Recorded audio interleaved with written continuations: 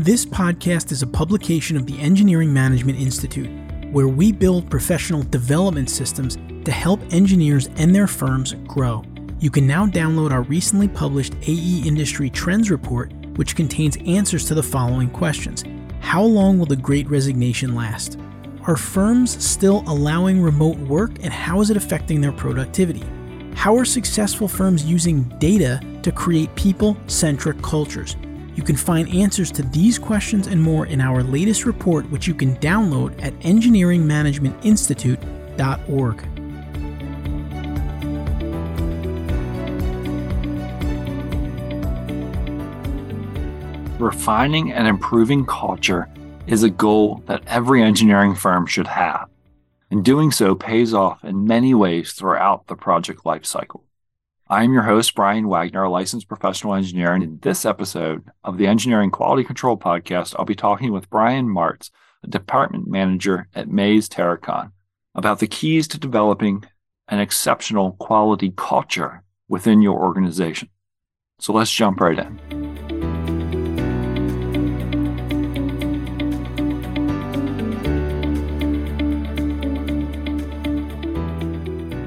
So now I'd like to welcome to the podcast our guest for today, Brian Martz from Mays Terracon. Brian, welcome to the Engineering Quality Control Podcast. Thanks, Brian. Can you just tell our audience a little bit about yourself, maybe what you do on a daily basis, and a little bit about your legacy and your history? Like you said, I'm Brian Martz, living in Washington State right now. I work as a civil engineer at Mays Terracon Testing. I'm originally from San Diego and went in the Army, and I call Louisville, Kentucky my home. So after I was in the Army, I ended up doing a little bit of construction, mostly as a general laborer and a small equipment operator, and kind of liked the construction field a little bit. So when I got out, I decided to, as I was raising kids, to go back and get my civil engineering degree at Colorado State. And I started working as a construction engineer while I was there. Fell in love with it. Got to work on a really cool design build project in Denver, Colorado, and that was great, but I fell in love with the industry. That ended up taking me to a whole bunch of really interesting places, working on a bunch of different great projects. I ended up getting my professional engineering license about 14 years ago, and that was about the same time I got into quality management.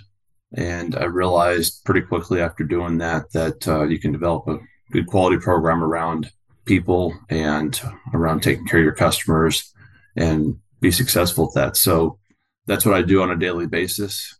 I take care of our people, make sure that they have the tools and equipment they need, and then they end up taking care of our customers, and then do some business development and pursue new work and continue that process.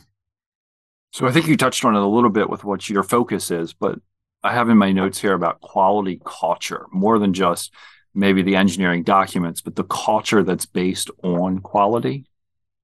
Yeah, there's a difference between just having a quality program and a quality culture. Quality culture is when everybody's invested in the quality program. They know what makes a good quality product. They understand the repercussions of poor quality, and they're invested in making sure that the quality of the product comes out correctly. Not just kind of a laissez-faire, it'll happen if I work really hard type of thing, but really invested in that and understand that they're a big part of making sure that the quality of the product comes out correctly and trying to improve on that. Why you think engineering and construction firms really need to embrace this? There's a lot of times when the firms will end up just working really hard, trying to get their schedule completed. And then you end up having a product that's not as good as it could have been. You're not as profitable as it could have been. And, people they want to be proud of the work that they do. So you want to have that just for morale itself, but also it makes you risk adverse. It makes your company more profitable, and your customers feel like they're more satisfied, they're taken care of. And so that's why it's important to have that. It's so easy as a company to be like, we need to hit this deadline and that deadline. And, there's 4 other deadlines coming up on 3 different projects. And it becomes that acceleration of it's just about getting the work done and not always the best work possible. From what you're explaining, what I'm getting out of it is that in a company that invests in the culture around the quality, that they're looking, you've seen in your experience, that because the individuals agree with that idea and that investment in themselves, they can produce a higher quality of work on the back end, even with those deadlines, even with the aggressive work schedules that we do have. Yeah, it's easy for everybody to cut corners, right? If you get that schedule pressure, the natural inclination for people is to say, if I work really hard, I work a bunch of hours, yeah, I might have to do a little bit of rework, but in the end, I end up having the project done on time. Well, if you didn't make your budget, you had to do a bunch of rework, your customer's not happy with the way that the product ended up looking, you may not get that next job. You may not get that follow-on work. And like I said, people really want to be proud of what they do. So having to redo something, it's disheartening for people. So if you build a culture around that, people are proud to come to work. Your customers are happy because it looks good. It's on time. It's a little bit cliche. You only get two of the three things, quality, schedule, and budget. But you can really come through on all three of those things if you really make a good attempt at it. And, people want to be part of something that is exceptional. They don't want to be part of a mediocre team. And so right now is a time when it's really difficult to retain people. But if you invest in them and you really make sure that you have a good quality product, people are going to really love coming to work. That alone is worth having a quality program for me. But it's pretty important to your customer base and retaining that. It helps you get through economic swings, and in the end, you're going to be more profitable at it. So it's worth investing. You can just take my word for it, or you can give it a shot, because I've worked with several different companies, large and small, and, keeping that kind of mentality and that, working towards that, it's helped them drive success every time. We have a wide range of the audience, from new engineers or even junior staff through corporate and leadership, and like that whole pyramid of business of engineers. And this question's come up several times to me at different events and conferences and things like that. Like, I really like the ideas that have been shared, or the ideas that I may have or that you have with this quality culture, but my company doesn't agree with it, or they're not worth investing in it. So maybe what advice would you have, even if it's not for a person that isn't making those decisions at a company level, but maybe their team or the people, their coworkers that they're working with? What advice might you have for them in the idea of investing in this concept of investing in your people? What really got me interested in looking into it the first time was there was a couple of trigger events. There ended up being a couple of times when we had a major issue financially, a lot of rework. There was no way we were going to get out of it. I think there were some legal repercussions to it too. So we had to go and say, okay, well, why is this happening? Other times since then, it's been repetitive things. It's things that hurt morale or really look bad in front of your customer. And I thought, okay, I need to get my arms around this, because this can't continue to happen. And so being able to explain that cost and really seeing the impacts of it, the repetitive nature or whatever, because I knew it was going to hurt our ability to work with them. We were losing people because they thought, geez, I really screwed that one up and I don't want to do that again. And so it's pretty easy to convince yourself, if you look at that stuff and you really put it on paper, tracking the cost of poor quality is pretty simple, but you got to put it in dollars and cents so everybody understands it too. That's kind of the common language between operations and the quality program. There are a lot of quality folks out there that will say stuff like, you can't put a cost on quality. That cliche is something I don't really agree with, because in the end, we all need to be profitable. The company does. If you think about this, if your company hasn't really been tracking it, it just works really hard. The workmanship is pretty good, but you're still having like 3 to 5% rework per year. If you think about that, like, let's say it's a $50 million company and you got 3% of rework. Well, rework comes right off the bottom line. That's a lost profit right there. So 3% rework, $1.5 million a year. And that you could have had on your bottom line, could have gone towards bonuses, new trucks, whatever it is. If you just have a 10% improvement in 1 year, which is easily done, you could easily have 20 to 25% improvement in the first year. That's $150,000. But if you're seeing a 25% improvement on that in the first year, that's $375,000. That right there is easy enough to convince somebody. There's a lot of other things too. Besides that, the morale, keeping people around, the retention, the residual benefits of that. There's tons of benefits to it. And then retaining your customer base. So if you can somehow quantify that, put it in dollars and cents or whatever you need to, number of incidents, it's pretty easy to convince somebody that a program like that is necessary. And if you don't believe it, just do that exercise yourself. You can go back and look at it and try to put a number on it, ballpark it, and you'll see that it really would be beneficial to have a quality program. You and I are speaking very much the same language as like the things that I've echoed and heard, and the things that I've had a lot of positive experience with is that engagement with your staff, engagement in that it's more than just getting the technical aspects right. Yes, 2 + 2 needs to equal 4 every time. And we shoot for that perfect, but we're never going to be perfect. And it's just finding, I guess, that balance. But if you can support it with the culture, like you're talking about, you're going to be steps and leaps and bounds ahead of others, and creating that reputation, creating that desire. I don't know what the statistic is. I know I've seen it before, but it's like for every person you hire, like some percentage of their salary goes into the training. That's like just lost overhead. And it might even be like an entire year's worth of salary that you lose in that process of hiring and training. So for every person that you can maybe retain because of that culture, because of that success that you're having, it sounds very positive and very much like what everybody should really be investing in. I agree. Invest in your people. You can't go wrong.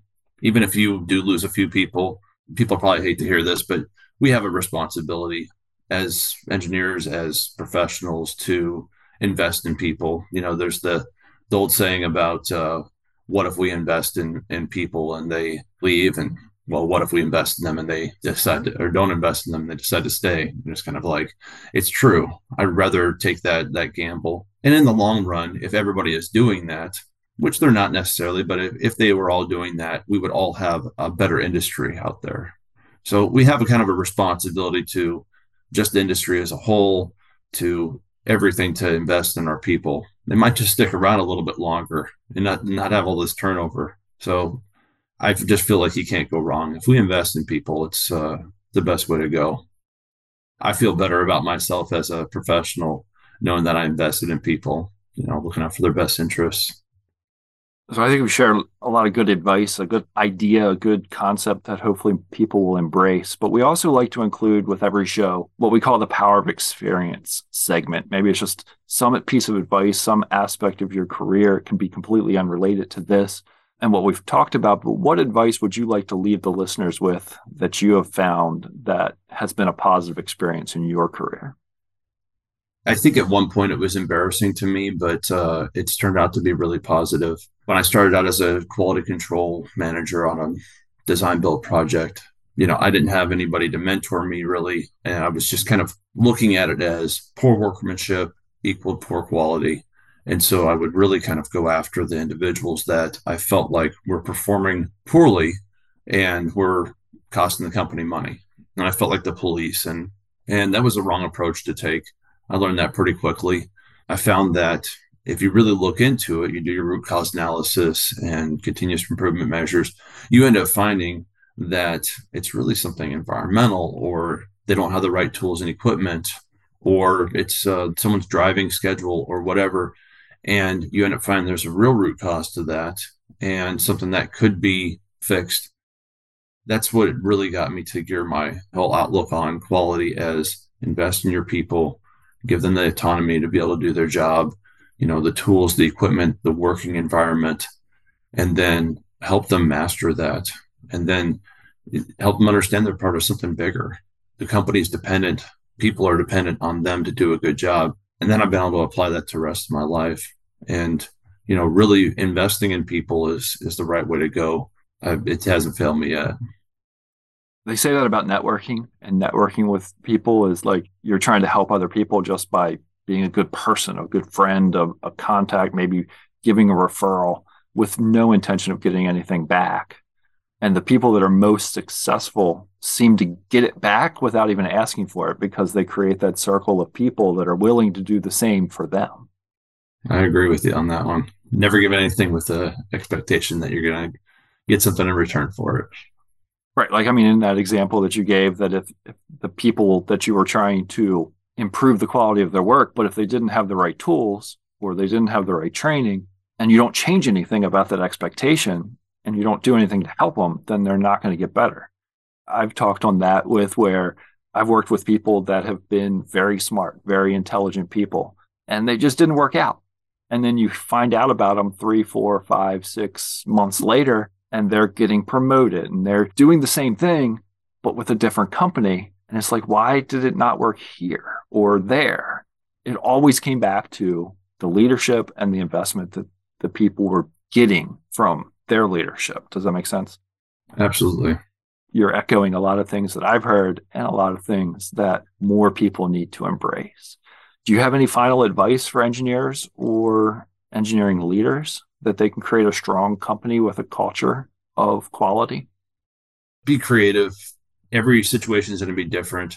Really look into, ways of strategizing to improve your quality and get everybody at every different level involved.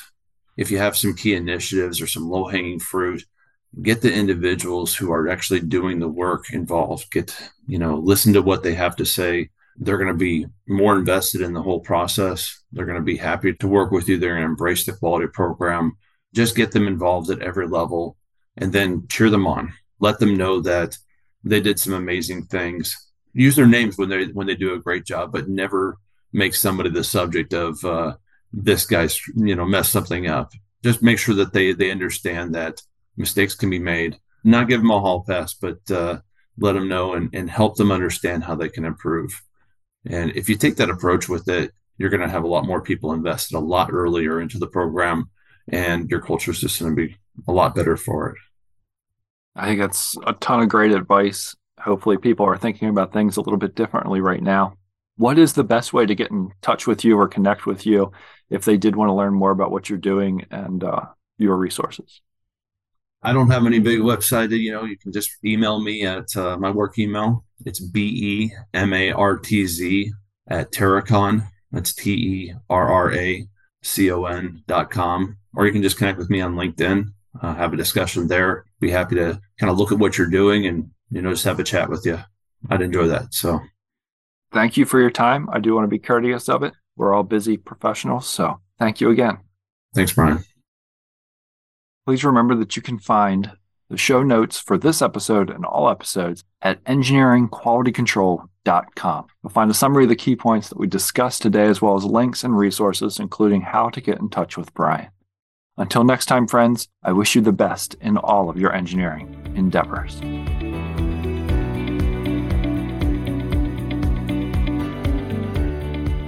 Thank you for listening, and don't forget to download the latest version of our AE Industry Trends Report to get answers to the questions that you want to ask your staff, but you may be afraid to do so.